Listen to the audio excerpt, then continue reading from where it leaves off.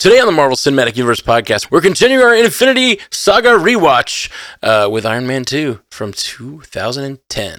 All that right after this.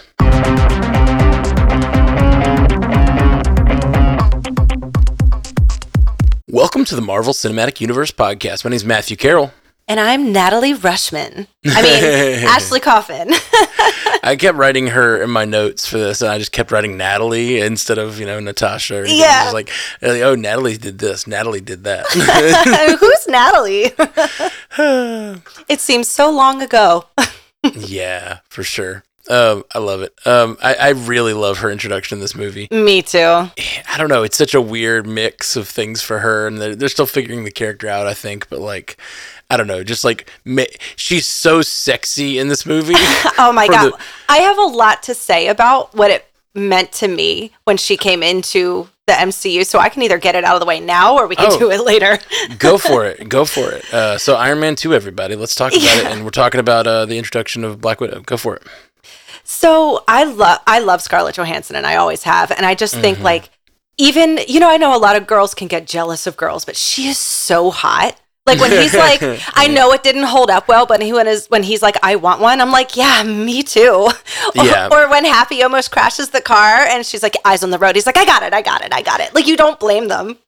Clearly him being such a womanizer is problematic, and now that kind of character might be shunned a little more.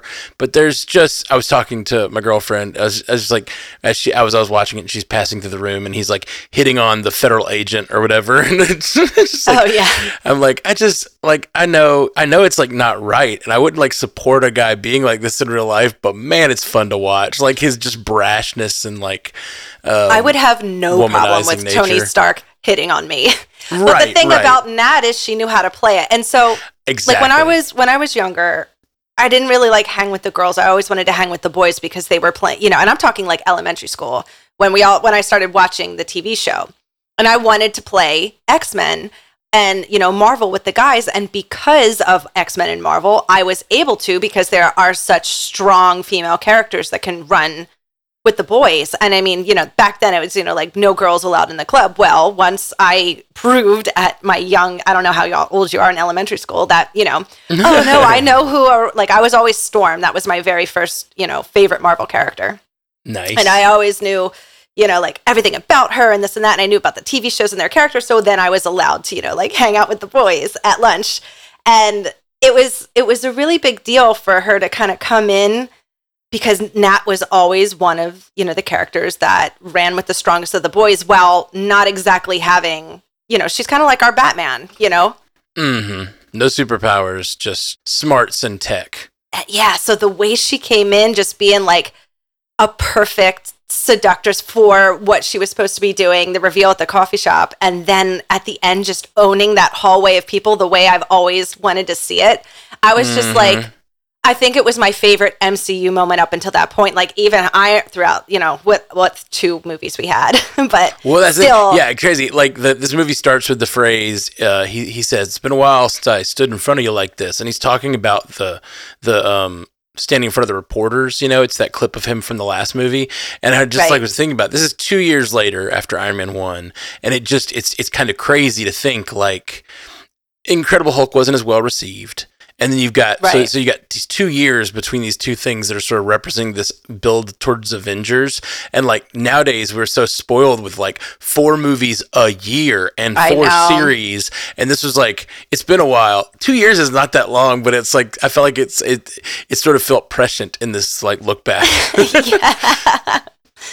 But yeah, I thought that they absolutely nailed it when it came to Natasha Romanoff. Completely agree. And it's that thing that she does, which is her superpower in many ways, is utilizing the patriarchy against itself. Yeah, and it starts out slow with like how she takes down Happy in the ring.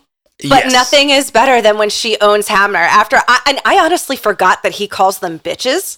Yeah. And then he's like, get these bitches out of here. And then she's like, eat tables, stupid. I'm going to break your arm. And then instantly he's a canary. And that was the best. I loved it. Here's my one note on that scene. This is actually my one note on the entire movie. So in our last two rewatches, I had like kind of big rewrites that I wanted for the movie. Like I was like, okay, looking back, I could wish they'd done this or this. You know, it would have fit in better or whatever. Had thoughts on those movies.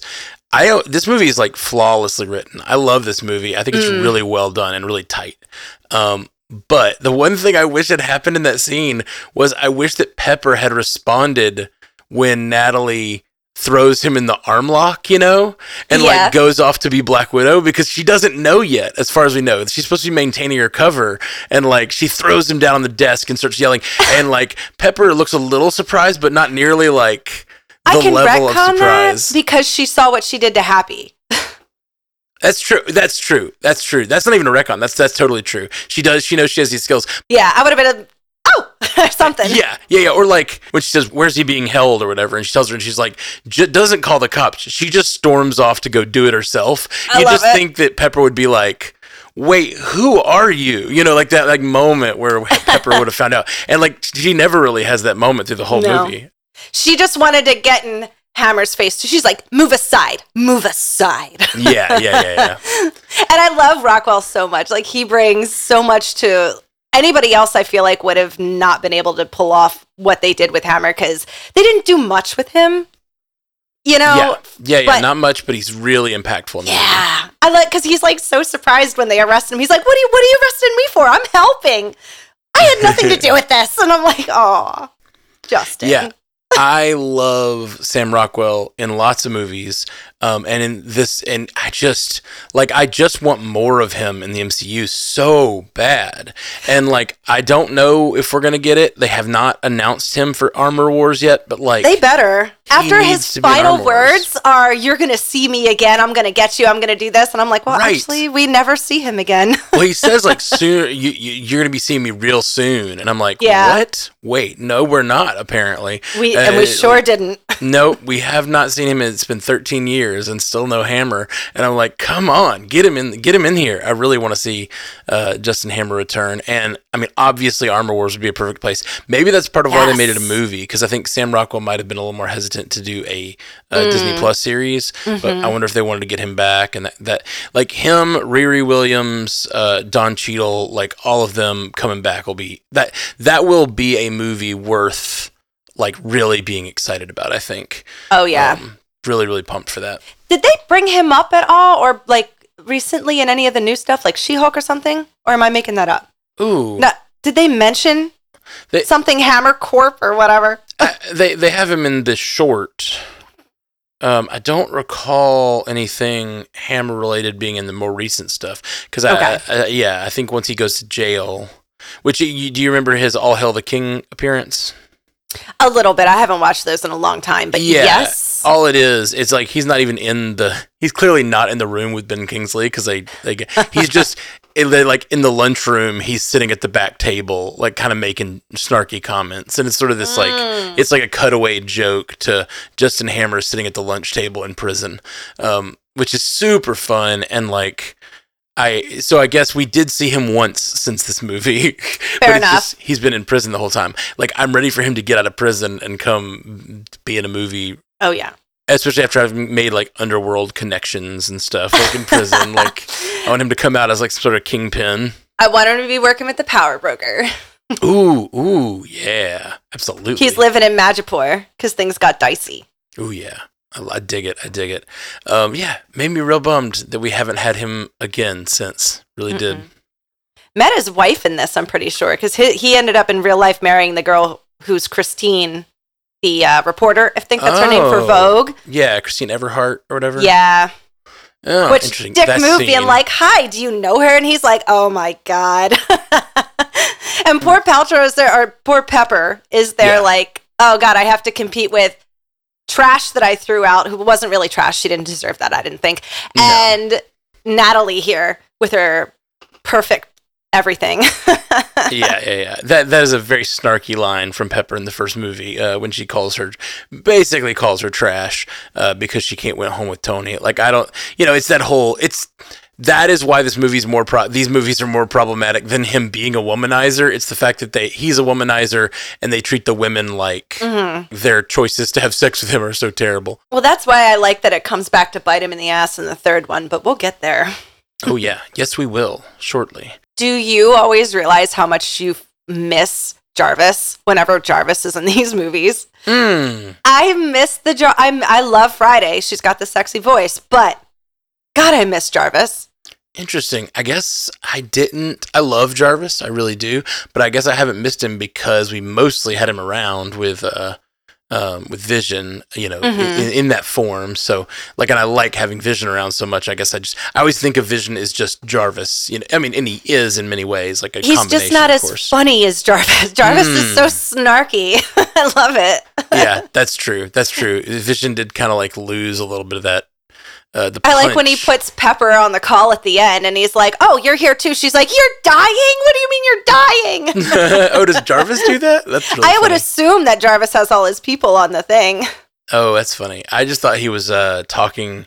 He was talking to Nat and she was talking to Nat because he didn't know she was on the call. Yeah. I think they're on two different. It looks like they're in two different windows. Like they're on two different Skype windows or something. And he talks and he overhears him because she was talking to Nat or whatever. Maybe. I don't know. I just thought that was I love that scene. Yeah, absolutely. Speaking back to the scene with Christine Everhart and Hammer, the Elon cringe of it all. Ew. And I remember being like, I didn't care back then because I thought that guy at that time was actually trying to save the world. Yeah, I did too. Nobody knew much about him back then. No.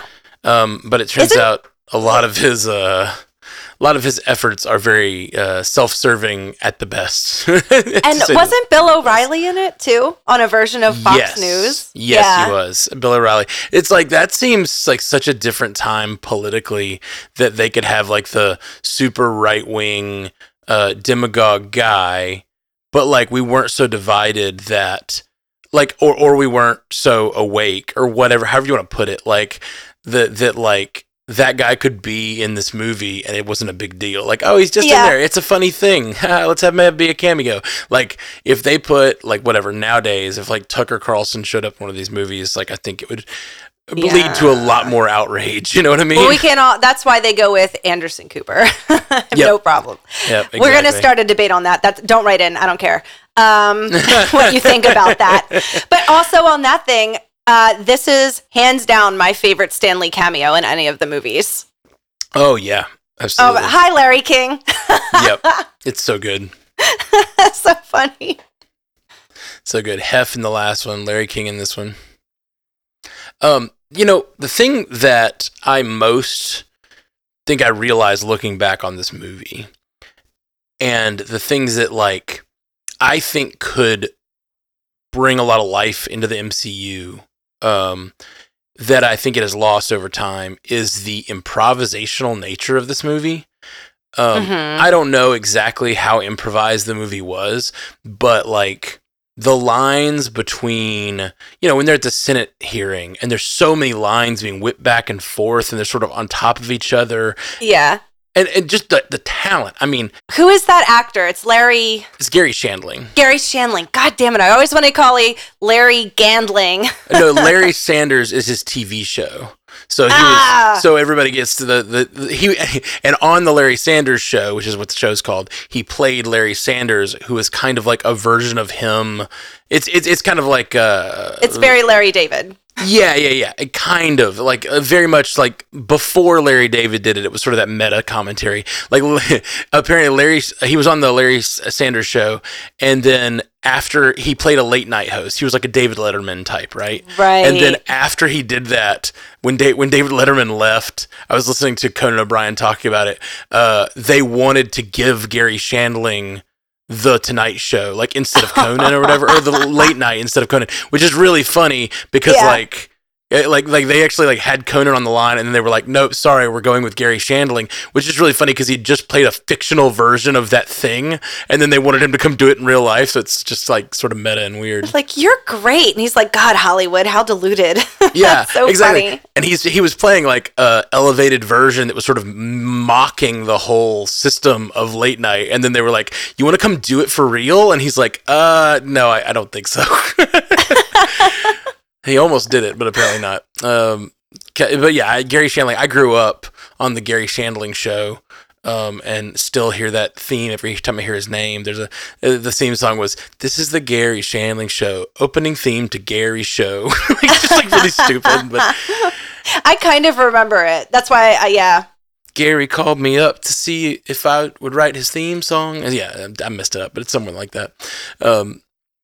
Yeah, it's good. I really, so I always have a lot of affection for him. The thing that I noted, like watching all these people, a lot of times when people kind of do their cash grab, big budget movie, like when they graduate from like smaller films and like they have a great career and then they do a superhero film, a lot of times it's sort of like a step down in quality, or this sort of like you think of it as a cash grab or whatever.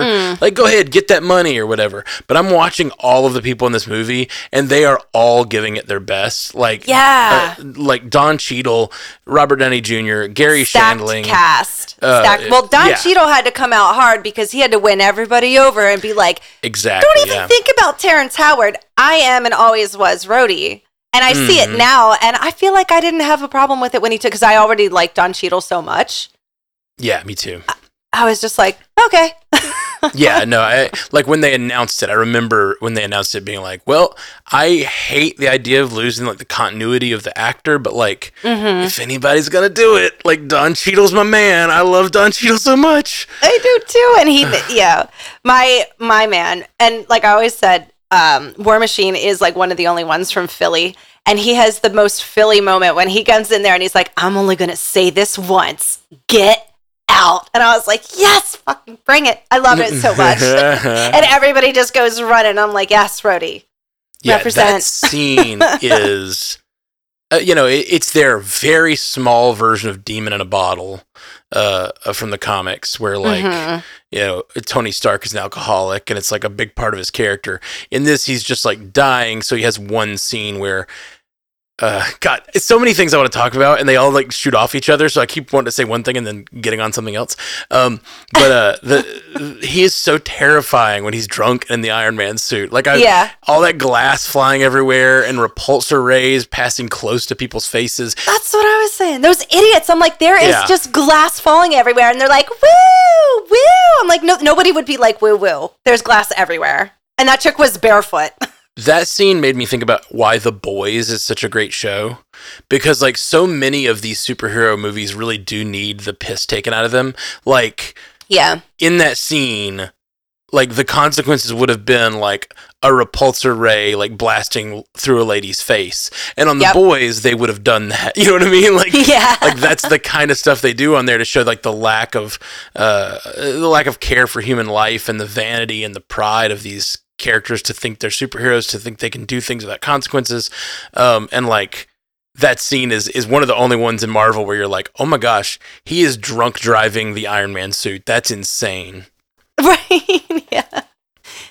And it's fun, like, because Tony Stark does have that like alcoholism problem, he kind of gets over it pretty quickly at the end of it. Like, we don't really hear about it again after this. No, we don't. Yeah. And I think that's sort of, I kind of hate that.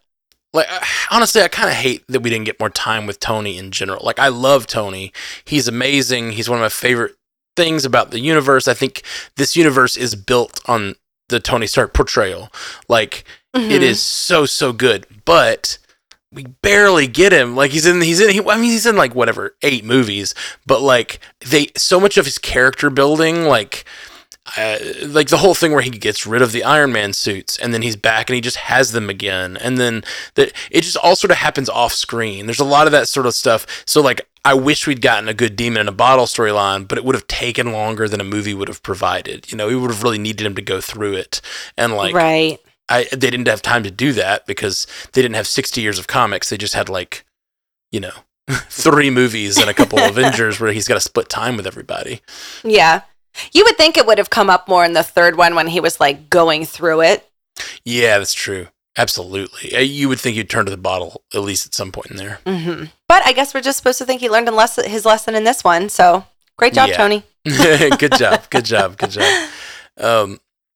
I was saying earlier, and I got away from it, but the thing that like I most learned watching this was I was watching that scene when they're in the car bringing Tony. They're on the racetrack and they're in the car and they bring Tony his case, the football as they call it. Right. The scene where they slam Vanko against the chains and they keep going like, hit him again. And he keeps with the car? up. Yes, with the car. And he keeps backing up and hitting him again, backing up and hitting him again. And Tony is trying to get the case, but the half a door keeps flinging back and forth. Like, it's just this gag that's really funny. And it's this, like, again, that sort of improvisational nature of the dialogue while they're dealing with this almost, like, it's very slapstick. Yeah. And it, to me, I don't know exactly, but most of that car looked practical. Like that door flopping back and forth and like the half-destroyed car and stuff, that looked like practical effects to me. Oh, yeah. I'm sure they had them in a half-cut-off car just bouncing them around and we're like, just all you got to do is take the case. Yeah, and it makes me wonder if that, like when he's backing up and going forward, like that door was flopping and he's like, oh, it would be funny if I couldn't get it because this fucking door's flopping back and forth. You know what I mean? Like it just feels like because they did so much practically and because they were sort of like on the set with the director in the seat next to him, like having these conversations, it feels like they were able to like infuse life and like realism into these scenes that like don't always exist when you're doing it on this grander scale of like they're on Thanos' planet or whatever. You know what I mean? Like when everything has to be so orchestrated when you're shooting in that sort of green screen environment because you can't get off of your line because the camera will miss you or whatever. Right. It's more than just improvised dialogue. It's like improvised motions and movement and like it just makes the characters feel really lived in. And I think that that's kind of lacking in some of the later stuff. Yeah. That scene specifically, it's so funny seeing how long it used to take him to get in the Iron Man suit. I counted it. It was like 13 seconds. Oh, yeah. It was a long time for sure. That, and I'm pretty sure every other driver in that race is dead. Oh, yeah? Because he was just did you watch how bad, like, everybody's flipping upside down and, like, their cars? Oh, it's like, oh, my God. Race cars. They got, like, cages and stuff in there, right? It was pretty bad. Yeah, for sure. For sure. Well, and then there's Mickey Rourke, and I really liked what he did with Ivan, but I just feel like, I don't know, he could have been a bit more of a problem.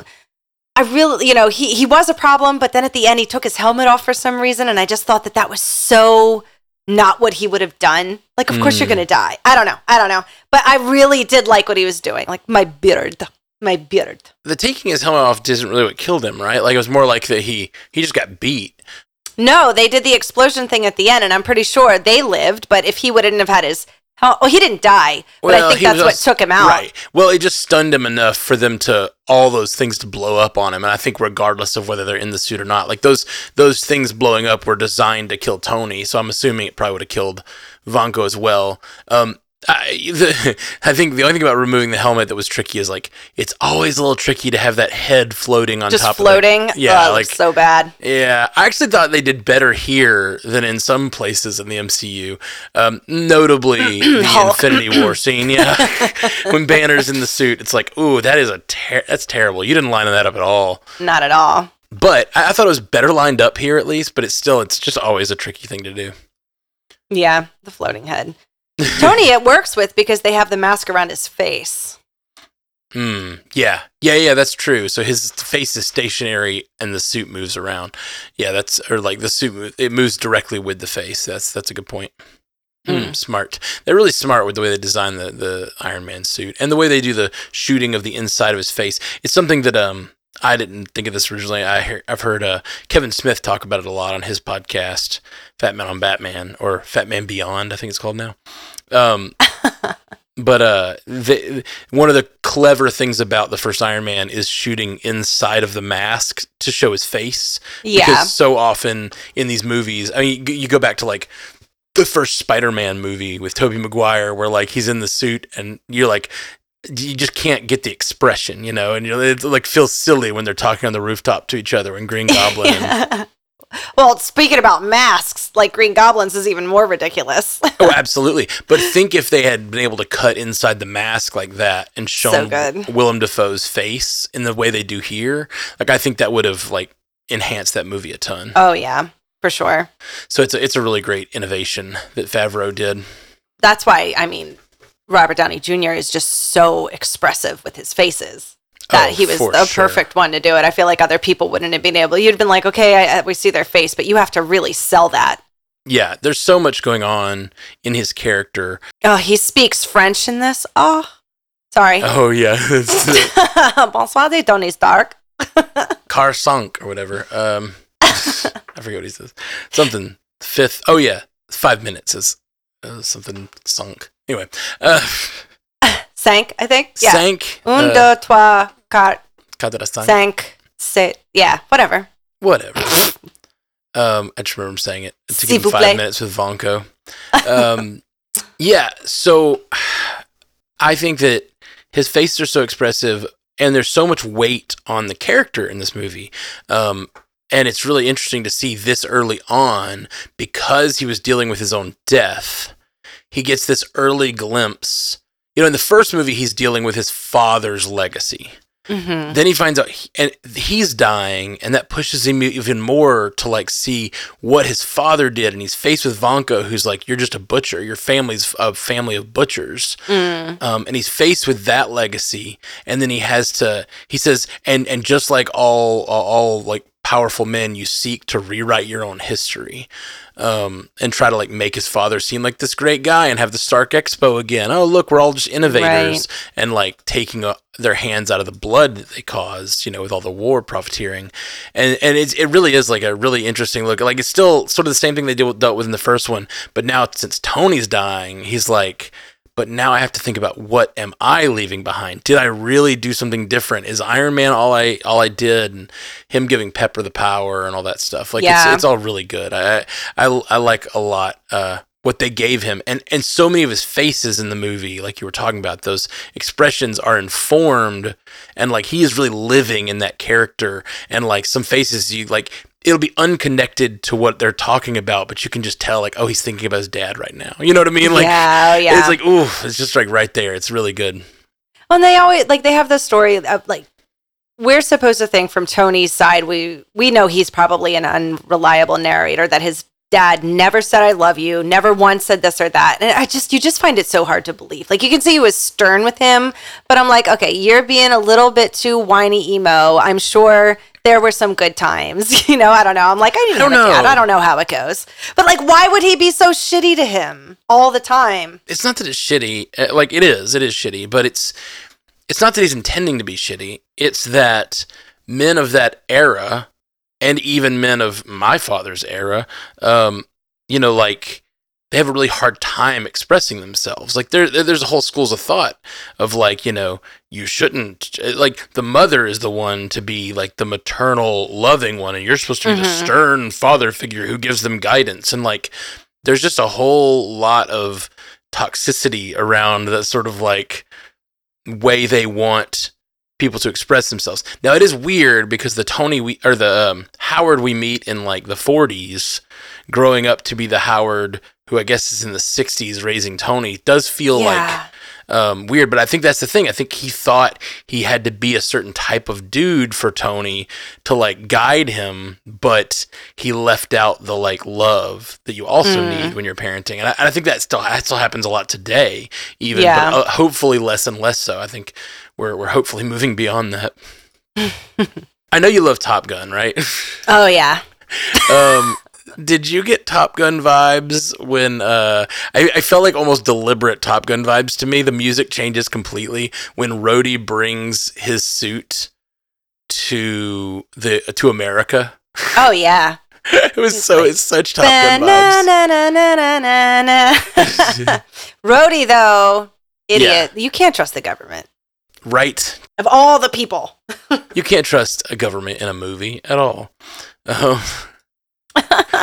Yeah. I really like the writing in this movie. I think it's really tightly done and not much fat on it, and it really all drives you to the place where it does. And you said it was two other guys and Justin Theroux, right?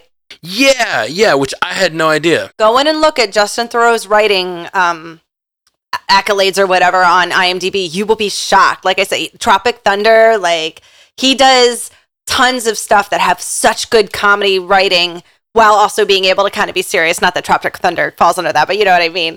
But these guys all kind of run together, and I love it. Downey Jr. is in Tropic Thunder, and then Theroux learned a lot from working with David Lynch and stuff like that. So it is interesting to see him quietly on the other side writing these amazing movies, and it's weird that a lot more people aren't talking about it. He's so talented. I only knew really Justin Theroux. Like the only reason I had that name in my head was he's the main character on The Leftovers, and like that's he was about not just Mr. Jennifer Aniston. He was something more. I didn't even know about that.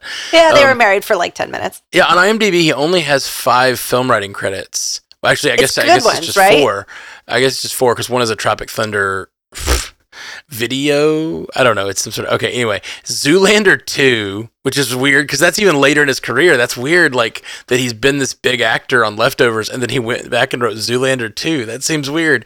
It does. Rock of Ages. You're at the screenplay for Rock of Ages is so good. Oh goodness. And Iron Man 2 and Tropic Thunder. Like so, he's written 4 movies and they're all bangers. All bangers.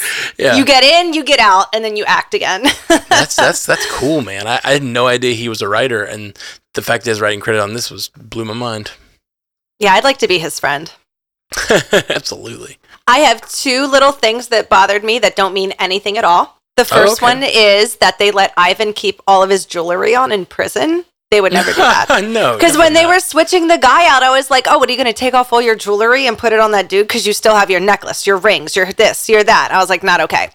And then when Nat comes in to put on Tony's watch when she's going full, Black Widow seductress on him, he takes a sip of his martini and she asks if it's dirty enough. But there's a lemon peel in that martini. You do not put lemon peels in dirty martinis. Oh, okay. Thank you for coming to my TED Talk. Those are the only things I was like, that's not a dirty martini. Nah, that's funny. That's really funny. I did not catch that at all. I don't know anything about dirty martinis. I'm not an olive fan. But you know that there's olives in them. And now could you imagine combining olive and citrus? I can't imagine combining olive with anything. It just tastes like feet to me. Oh, I love dirty martinis. Good. But Good. I was going to say something awful and I stopped myself. My favorite line in the entire thing is when Tony tells Pepper to stop acting constipated. Oh gosh, what does he say? Oh, it's in Monaco after That's she just has all those reveals, and our joke is we used to call her Pepper Poops because we don't love Gwyneth Paltrow, so we're like, here comes Pepper Poops. So my notes, it's like, stop acting constipated, Pepper Poops. Oh, Gwyneth Paltrow's a great actress. Yes, but it was the Goop when she started the Goop and became weird. Yeah. I loved her before all of that, and I don't know. I'm allowed to judge. She just doesn't seem too into these movies. I feel like she's doing kind of bare minimum stuff, which I like her in these movies. I like Pepper Potts, but they don't do much with her, and it seems like based on. Did you see that episode where it was after the Chef movie came out? Jon Favreau was doing a cooking show, and he had Gwyneth Paltrow on. Oh, and God. they were talking about the Iron Man movies, and she didn't remember that she'd been in some of them. That's insane. That's insane. Yeah, it is.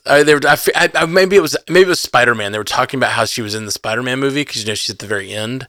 Oh yeah. And they talk to her, or maybe it's Civil War. I can't remember which movie that is. Anyway, I think it's Spider-Man. It's Spider-Man. It's when they're gonna. Right? Get engaged, right? Yeah. And she didn't remember that being in that at all. She had no recollection. She's like, I'm not in a Spider-Man movie.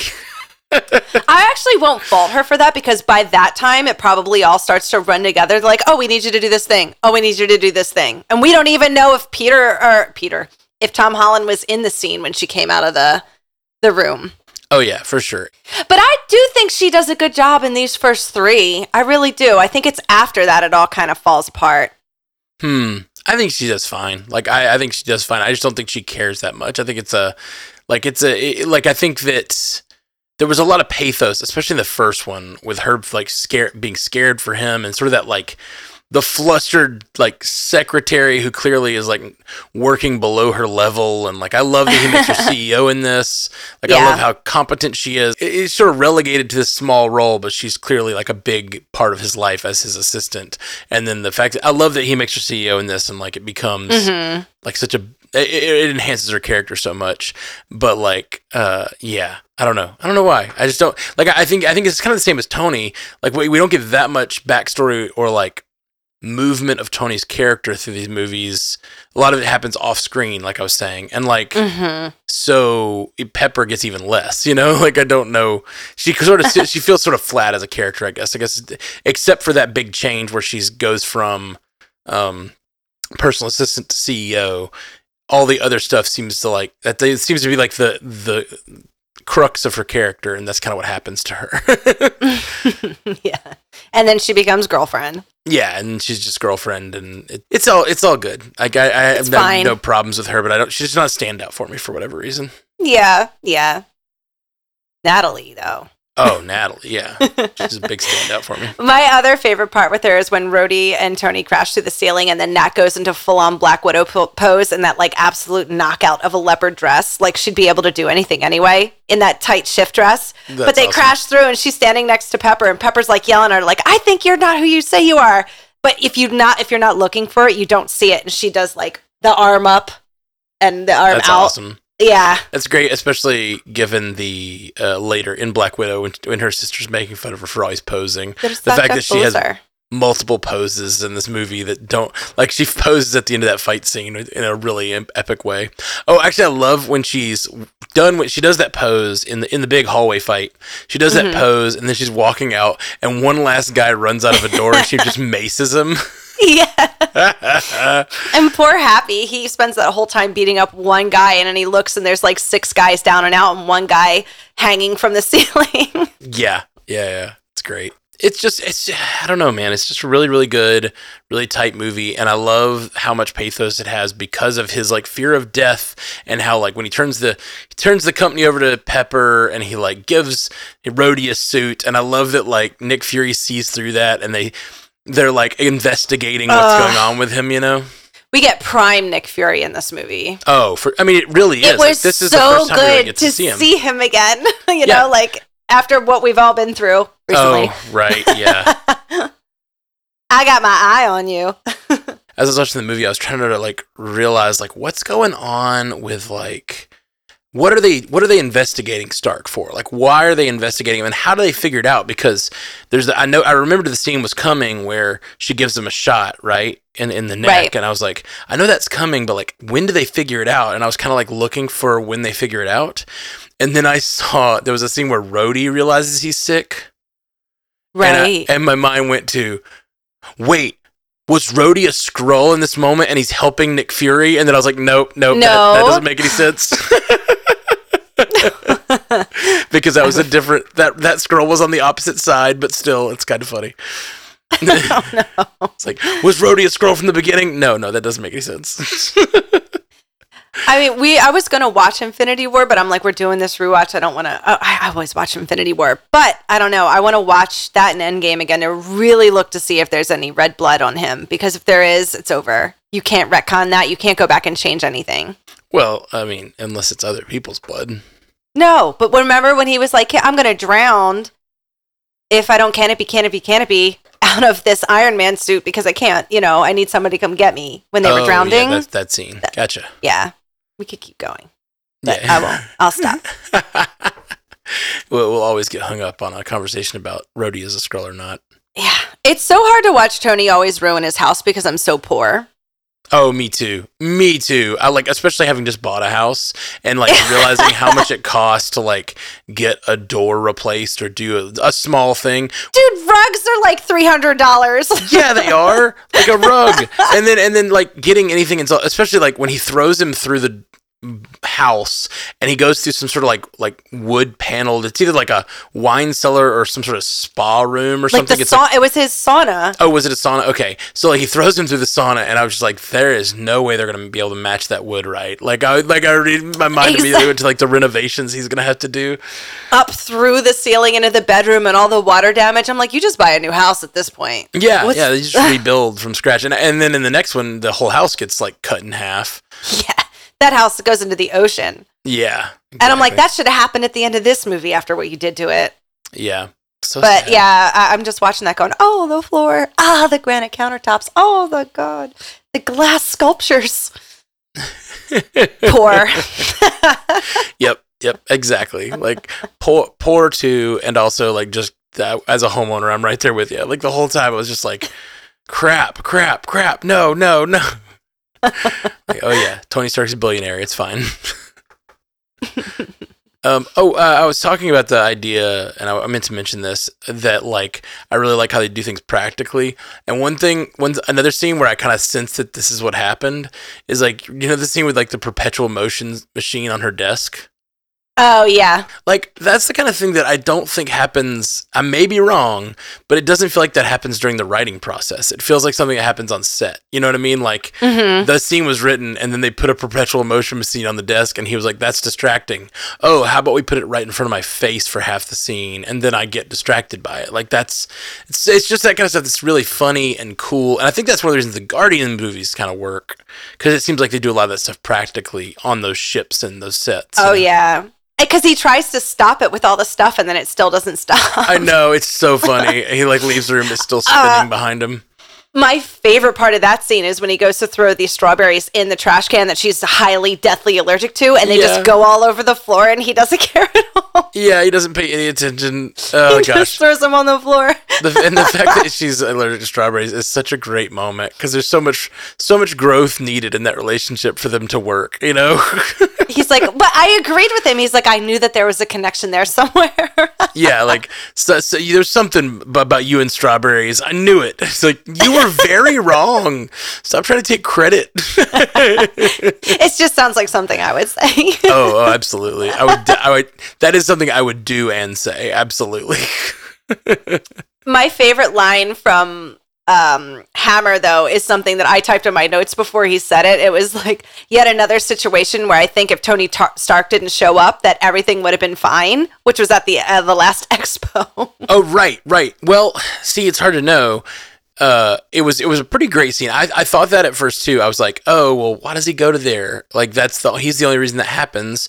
Maybe, but like Vanko kind of has him over a barrel, because if he doesn't show up, Vanko could just unleash all those guys onto the expo, right? Like, he has to protect the expo. So, but the fact that it's actually like kind of in the same nature of Tony, where like in the third movie, when the Mandarin is like talking him up and he's like, here's my address, come get me. Like, Tony is threatened, and Tony's like, yeah, let's do it. Like, I'm coming to you. Like, he doesn't care if it's a trap. He's going to go anyway, because he's so prideful. He believes he's just going to make it through whatever he's going to make it through, you know? Oh, yeah. Mm-hmm. Very true. I for a second, I thought that was like kind of a flaw in the writing. Like, oh yeah, Tony causes this. And I was like, not really though. All right, we can take this one away from Tony, but he does cause a lot of other things. But oh, for sure. There was a lot of glass falling on all those people too. Oh, absolutely. So crazy. The amount of glass falling on people in this movie is really scary. It was like it's a lot. So many little nicks and cuts. And I love that they settled to have the final battle in that beautiful Japanese garden. It looked like a level in Tekken, and I think every time I watch it, I forget that that's where it all takes place. Oh, see, like that grounds it for me. Like, I agree with you completely. I think it's such a beautiful setting, and like, I always think of that scene as the cool little garden scene. Like, they didn't have to set it there. There's a lot of things in this movie that like they didn't have to make that decision. They could have just had that fight at the expo and it would have been like normal. But that scene always, I remember it because they're like in that little river, in, like you said, it looks like a scene from Tekken or whatever. Like, I agree. It's great. There's another scene that I have written down that like I feel like is so weird and funny when Tony pulls over to buy strawberries. When he pulls over to buy the strawberries, they didn't have to include that scene, but he pulls over and the guy says, "Are you Iron Man?" And he's like, "Sometimes." I have that exactly in my notes too, because it's just so funny. Yeah, he's like, "I believe in you." He's like, "Take my watch." I'm like, ugh. I have to go get that. You know, I have to take it somewhere. You know, that's too much work. You know, Tony's got a bill on him somewhere. Oh, yeah, has to. Yeah, but I just thought that was, like, that scene's totally unnecessary, and it's just a nice, cute, funny scene. Yeah. Anyway, I love this movie. It's great. We haven't really talked about the overall themes of, like, Vanko and his father, and I feel like this is probably something we've gotten into in the past, but, like, I don't know. Like, just speaking of being poor... I know. I mean, he just also was brought up. I mean, when you find out the twist that his father was, you know, doing, evil things and selling the information to the wrong people, you would think that Ivan was probably brought up in this household, that he was just being spoon-fed all of this, stuff to convert him to thinking exactly like his father. It's pretty easy, Well, but that kind of goes both ways. Like, he said, yeah, he wanted to do it for profit. And it's like, Howard did a lot of stuff for profit. Like, Howard ended up being a billionaire. Like, he did stuff for profit too. And right. it seems to me like you could also have this exact narrative of like, Vanko would have been the same kind of guy Howard was. Howard just used this to like push Vanko out. You know what I mean? Like, I don't know if that narrative like holds up to scrutiny or not. Didn't Fury say that he was selling the intelligence to like to Russians or somebody? No. Vanko, he said he was wanting to use the discovery of the arc reactor for personal gain. Like, he wanted to sell the technology. Right. And like then it continues and it says that Vanko went on to sell like uranium to like Soviet countries or whatever, and ended up spending 15 years in jail. So like his father, it's just like this weird thing where it's like his father wanted to profit off of his work, and then it's like, what did your father do? Oh, right, became a billionaire, and that's how you have all the power you have. Like, I feel like they don't do, and like I think it's something they do, and it's the Black Panther thing too, of like, you set up a character, you make their point really good, actually. Like their point is pretty solid, and like maybe he has a point that like Howard was working off of his work when he created all this stuff, and like Howard sold him out and got him shipped off, and now he's spent his life in a, in squalor with no money and no power, and while Howard kept doing, what he was doing. But then they always, to make the third act happen and to make it like really sink in, they have to make them go full evil, right? Like, of course, like Black Panther, it's like, oh, well, let's just go to war with everybody instead of world, like, instead of just like, hey, let's fix the power imbalance. Like, they have to make that character almost cartoonishly evil at the very end to make them do something really huge. The biggest example I have recently is, and I guess spoiler alert for The Batman. I think we talked about this when it happened. But in The Batman, like the Riddler is like such a stand-up character in a lot of ways. He's just killing bad guys the whole movie. Like, he doesn't. Yeah. He's basically a vigilante. Yes, he's killing people, which is a little worse than what Batman does. But like, you understand where he's coming from. He totally has interesting, and then they need the third act to happen, so they're like, okay, now he wants to flood the city and kill everyone. It's like, where did that come from? Like, what are you talking about? And it kind of feels like that here, where it's like, at least in this case, he wanted to destroy Stark's legacy, and he wanted to make the Iron Man suit something to be feared instead of like, it makes sense in this one. That like, and I love that, like, the way, like, there's a really interesting through line in this movie where like he's poor, he's never had anything, he's like, he feels like Tony led the life he should have lived because of all this stuff, and he wants to destroy Tony's legacy. And then Hammer comes along and he's like, hey, I can offer you all the things you wish you had. Oh yeah, well, that's what he meant by the he's like, I didn't lose, what I did was I put blood in the water, and Hammer was the shark who came up and took it. I loved that analogy. Yeah, I like that. I love that analogy. It's that if once you make God bleed, everyone will come for him or whatever. It was going the way of Nemo, almost like how one man could tear something apart by just putting things, but then he didn't go as far as he did successfully. Wait, going as far as who? Sorry. Nemo. Not Nemo? Captain Zemo. Oh, Zemo. Sorry. Yeah, I was confused. Sorry, I was also confused because they use the same line for Nero in 300. Oh. Like, that's like the resolution of the movie is if you can make God bleed, they stop believing in him. And so they throw a spear and they hit Nero across the cheek. Yeah. And it's like, oh, he's not a god. It just, even though they die, it destroys his power or whatever. Like, that's the idea. Yeah. So that same quote is used in that movie. And so when you said Nemo, I was like, do you mean Nero? And then you meant Zemo. Oops. It's all good. Oh, yeah. So like Zemo. Yeah, I agree. I was actually trying to think. That's actually, and I agree with you. I think Hammer is an example of that, like the sharks in the water, but I don't know. I kind of wanted that. Like, that was one of the things I have written down as like things that didn't really happen in future movies. Like he says, like, I've made God bleed. Now now everyone's going to be after you. And it's like, well, Justin Hammer, who already really dislikes you, is after you. And even then, he's like not trying to kill Tony Stark. He's just trying to like beat him. You know what I mean? Like it didn't, right. I didn't feel like that line had the like impact on this plot that it seemed like it should when he said it. Like I was like, right. Ooh, he's made God bleed. Now people are gonna stop believing in him. Like, I guess the only way I can really interpret that line to like make sense in the movie is the stock price was falling and like the government was back on his case after he just kind of like won that Senate hearing or whatever, you know? Yeah, that's true. That's true. I guess that's another group that was after him. We can also just think that maybe it sets up Iron Man 3 and that could have given like Killian some kind of, balls to come up and do what he did. Other people seeing that he was vulnerable. Yeah, that's true. Let's see. Okay, so connections to future movies I have written down.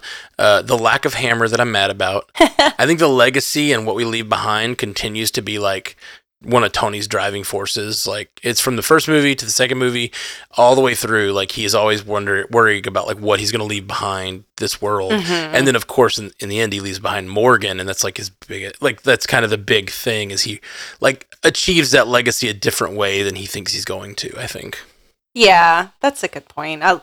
Kids, whatever, but right. And then he does have the Iron Man legacy, which whether that eclipses his business dealings, he has a pretty good legacy, I think, he left behind. Yeah, it's definitely mixed. It's like he has this, well, he's also always fighting his father's legacy and like the Zemo of it all, like, Zemo has a really good point that it's sort of like his fault, like by messing with Ultron and all that stuff. Like, yes. He did some terrible things in the course of his life, and he's trying to live up to it. Trying to leave behind things. And he's always trying to fix his legacy, but he's always blaming other people. Yeah, well, interesting. I know how you are. Like I know what you think about Civil War. I cannot fucking wait to get there because we are on opposite sides, I think. Okay, you're on Tony's side for Civil War, right? No, not necessarily. No, okay. No, definitely not Tony's side because Tony's a complete hypocrite in that movie. Yeah. Okay. But sure.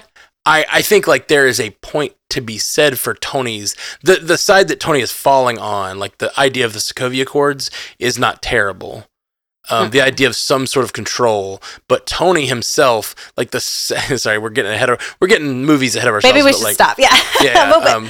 Yeah, we can get there. But yeah, as soon as he like knows that he thinks they've got the better of him, he gets right back in the Iron Man suit and doesn't tell anybody. Like he doesn't follow the Sokovia Accords the second he needs to not. There's a lot going on with Tony in that movie. God, I can't wait to get there. Well, now we're kind of on a schedule. By the way, we're going to be doing these a lot more regularly. We're going to try to drop it on every 2 weeks, unless we just get into some shows that we need to cover or whatnot. But at least every 2 weeks until we hit Loki, and then probably just pick it back up after. Oh, one connection that I thought of that I kind of like, and it's sort of a connection to the real world more than anything, is they say in this movie it'll be 15 years before anybody's going to have an Iron Man suit. And now in the real world, we're 10 or 15 years later, and we're about to have the movie Armor Wars, and so like I know that's not on purpose, but it's kind of fun. Yeah, that is pretty cool. They're like, we totally planned that. We did that. We're Marvel. We're smart. Yeah, they're smart. Sure. We're Marvel. We're smart. That's their tagline. My fun little thing is it has to do with Coulson. And it's like, we don't really find out until Avengers how much he idolizes Cap, but watching the way he reacts when he sees the shield, you just think, oh, it's because they want us to know that the shield is important for people who don't know, who are like, oh, Captain America's coming. But watching that scene again, knowing how much he idolizes Cap, and then how Tony just uses it as, first he's like, oh, that's it. That's what I've been looking for. And he's like, this thing? Oh my God. And then he just uses it to like prop up that pipe. Like, I can feel Coulson dying inside a little bit. Oh, for sure. And I never really watched his reaction to it because you're not really watching it. That's not, when you watch it the first time, you don't know how much he idolizes him, so you're not looking for his reactions to what's going on. And I just really paid attention this time, and it was awesome.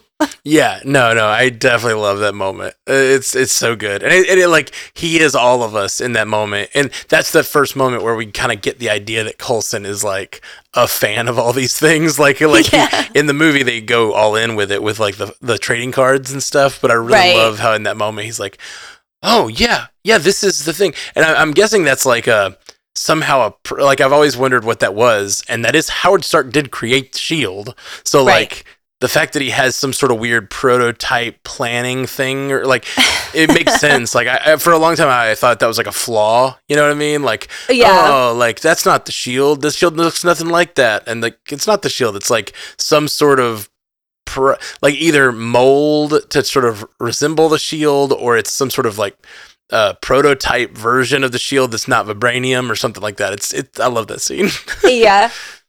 Oh man. I honestly forgot. I thought that he was going to get like some kind of like vibranium out of it to use in whatever he was doing, and then I was pleasantly surprised when he did what he did, because it's been a while. I haven't seen it. Oh, and made me laugh. Oh, that's great. That's great. A couple of lines that I just have written down that I wanted to bring up, or like I guess scenes. The one scene in when he is begging Pepper to like, let's just leave all this behind and go to Venice. Yeah, something's wrong with her, man.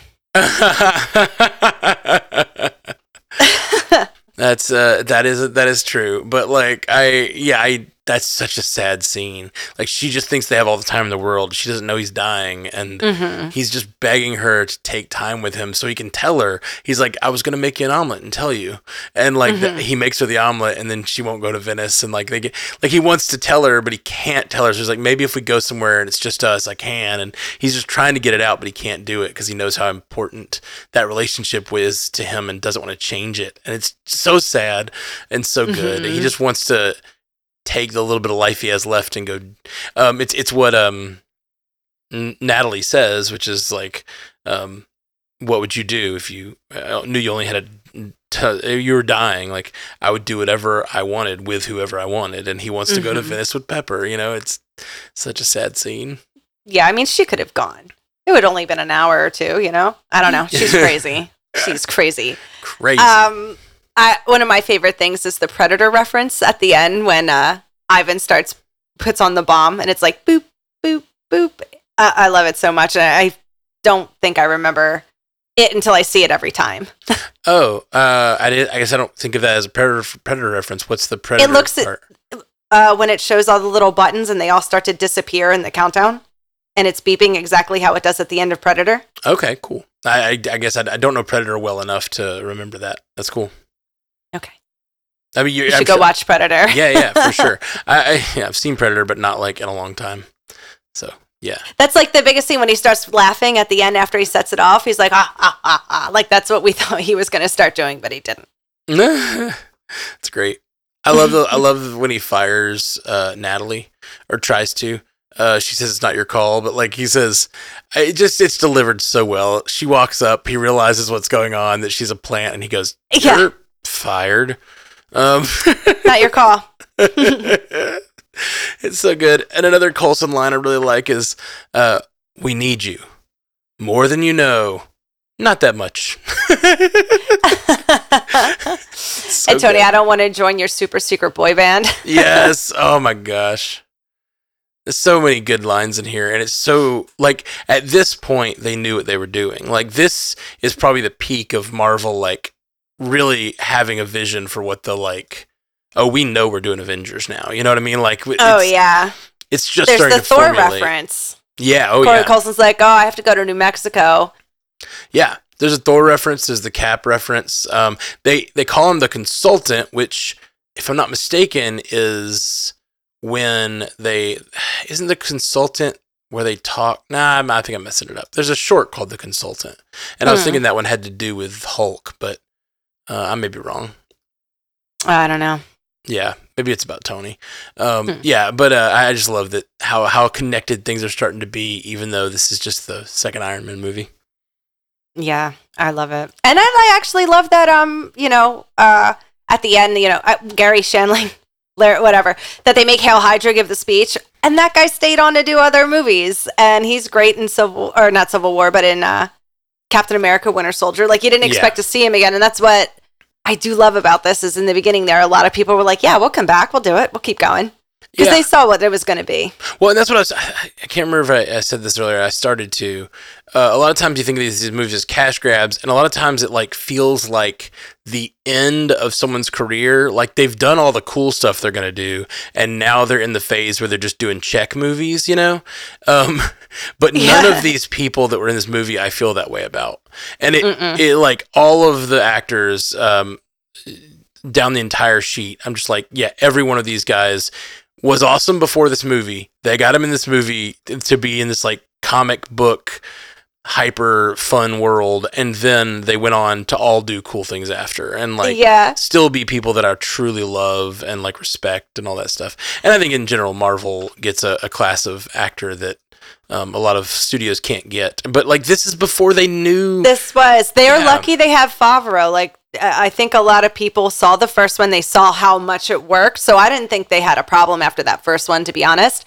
And that's why I thought that picking Mickey Rourke to be the villain was super, it was almost risky like RDJ was, because Mickey Rourke has a really, colorful history when it comes to being on the same level as Robert Downey Jr. with stuff, and they went ahead and they took a risk on him, and then Darren Aronofsky had them in the same year in that movie that was, I'm pretty sure, up for an Oscar, The Wrestler. Yeah, The Wrestler. So it was like a big comeback year for Mickey Rourke. Yeah.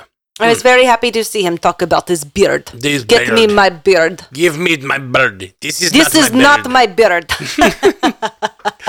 I got you the bird.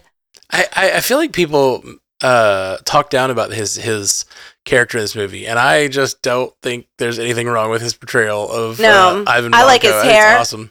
He's got that hair from Gemma from Sons of Anarchy. I need Charlie Hunnam to come over to the MCU. Like, we need to. I think he would be a really good Johnny Storm, or I would like to see him if we do X-Men as like Cannonball, like that Southern. Johnny Storm. I could see him being in there because he seems like he could be. He's hot, and he could be kind of like snippy. But I don't know. I think Charlie Hunnam gets overlooked a lot in Hollywood, and I don't know why. I could see him as like a good Wolverine. Oh my God, I would love him as Wolverine. Yeah. He's so good. Have you seen that movie? I think it's called The Gentleman. That he's in? Yeah. I watched it just a couple weeks ago and I really liked it. I even like that King Arthur one that everybody makes fun of me for liking. Oh, me too. I liked it. I liked it because I like Guy Ritchie. Yeah, I like Guy Ritchie and I like Charlie Hunnam a lot. Those are both Guy Ritchie movies. Yeah, that's true. The King Arthur thing, like, I think expectations for movies are just kind of weird these days.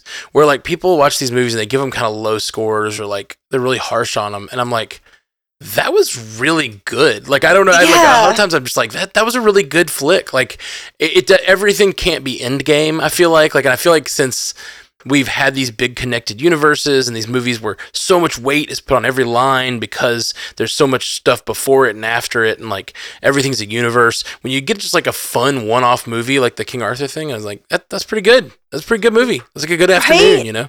Yeah. Speaking of expectations, I forgot how much I love just the one singular end credit scene that was leading me to what was coming next. Mm-hmm. We are off the rails, and not only are we off the rails with the end credit stuff, the way that it's expected now, and if it's not there, it's annoying, and like, I'm like, I don't like, even I've felt like that during some things. I'm like, where's this? Where's that? I just liked at the end of the thing, we had 15 seconds of what was coming next to get you excited, because when I saw that hammer in that desert, I lost my goddamn mind. Yeah. I'm with you. I think that Marvel, I love them. I'm here because I love them. We do this podcast because we love all this stuff, and I've liked almost every property they've done. But I think something is broken over there about their planning and their teasing process, and it's making me. They're doing things in movies that either like step on the main story to give me a tease of the next thing, or they're doing things that like don't tease it enough or something, you know? Yeah. I don't think the tease process is worked out somehow. Like, I didn't need to sit through 9 minutes of credits to watch an ant playing an electronic drum kit. Like, you know what I mean? Yeah. At the end of it, like, I'm like, that's kind of around there. It started to fall off. He started doing 2 and 3. I'm like, just do 1. Yeah, I don't mind there being a second one that's just humorous. Like, it doesn't really bother me, but like, yeah. I guess for me, it's more about like like we've talked about it a lot, but like the process of rolling these movies out and teasing the next one in a way that like, makes you want to see it and stuff. Like, in many ways, the tease for this movie was the fact that Iron Man, like, revealed his identity in the first one. Like, that cut to black after he says, "I am Iron Man," and they just jump up. Like, it is such a revolutionary thing. I know we talked about it last episode of these, or 2 episodes ago of these rewatch episodes, but, like, in many ways, like, that is, like, the stinger of that movie that goes like, oh crap, I can't wait to know what happens next to Tony Stark. Like, he's going to be a famous superhero. Like, we've never seen that on screen before. That's so cool. And then, then this movie comes and like, I really want them to get back to like, I don't know, balancing their like, post-credit sequences properly, I guess. I don't know. Yeah. Maybe that's what I mean. But that Thor one was perfect. For sure. So I guess that's the next thing we're watching. Yup. Right. Jeff is going to join us for that one. Oh, yeah, he is. He said he definitely wanted to be on all the Thor ones. So we'll be back in a few weeks with more Infinity Saga rewatch. Excited. Oh, me too. I apologize in advance for my thirsting over. I mean, that was the first time I was introduced to Chris Hemsworth and Tom Hiddleston. I'm going to be intolerable, so everybody's aware. I'm ready for it. All right, everybody. Well, we'll be back with more Infinity Rewatch and more MCU podcast. Hit that subscribe button or whatever, whatever your app is. It really helps us if you subscribe and throw some 5-star reviews in wherever your app is. Yeah, everywhere. Now you can do it everywhere. Thumbs ups and reviews and all those things really help us out. We love you very much. Peace. Until next time, true believers. Thank you for joining us for the Marvel Cinematic Universe podcast. And a special thanks to all of our subscribers at patreon.com/MCUcast. You make this show possible. And a huge shout out to both, that's right, there's 2 of them now, Illuminati tier patrons, Walter Kreisky III and Lieutenant Bongo. Thank you guys. If you want to find all of our fine Stranded Panda podcasts, go to strandedpanda.com. And for a video version, check out youtube.com/strandedpanda. And if you want to take part in our live streams, go to twitch.tv/strandedpandatv.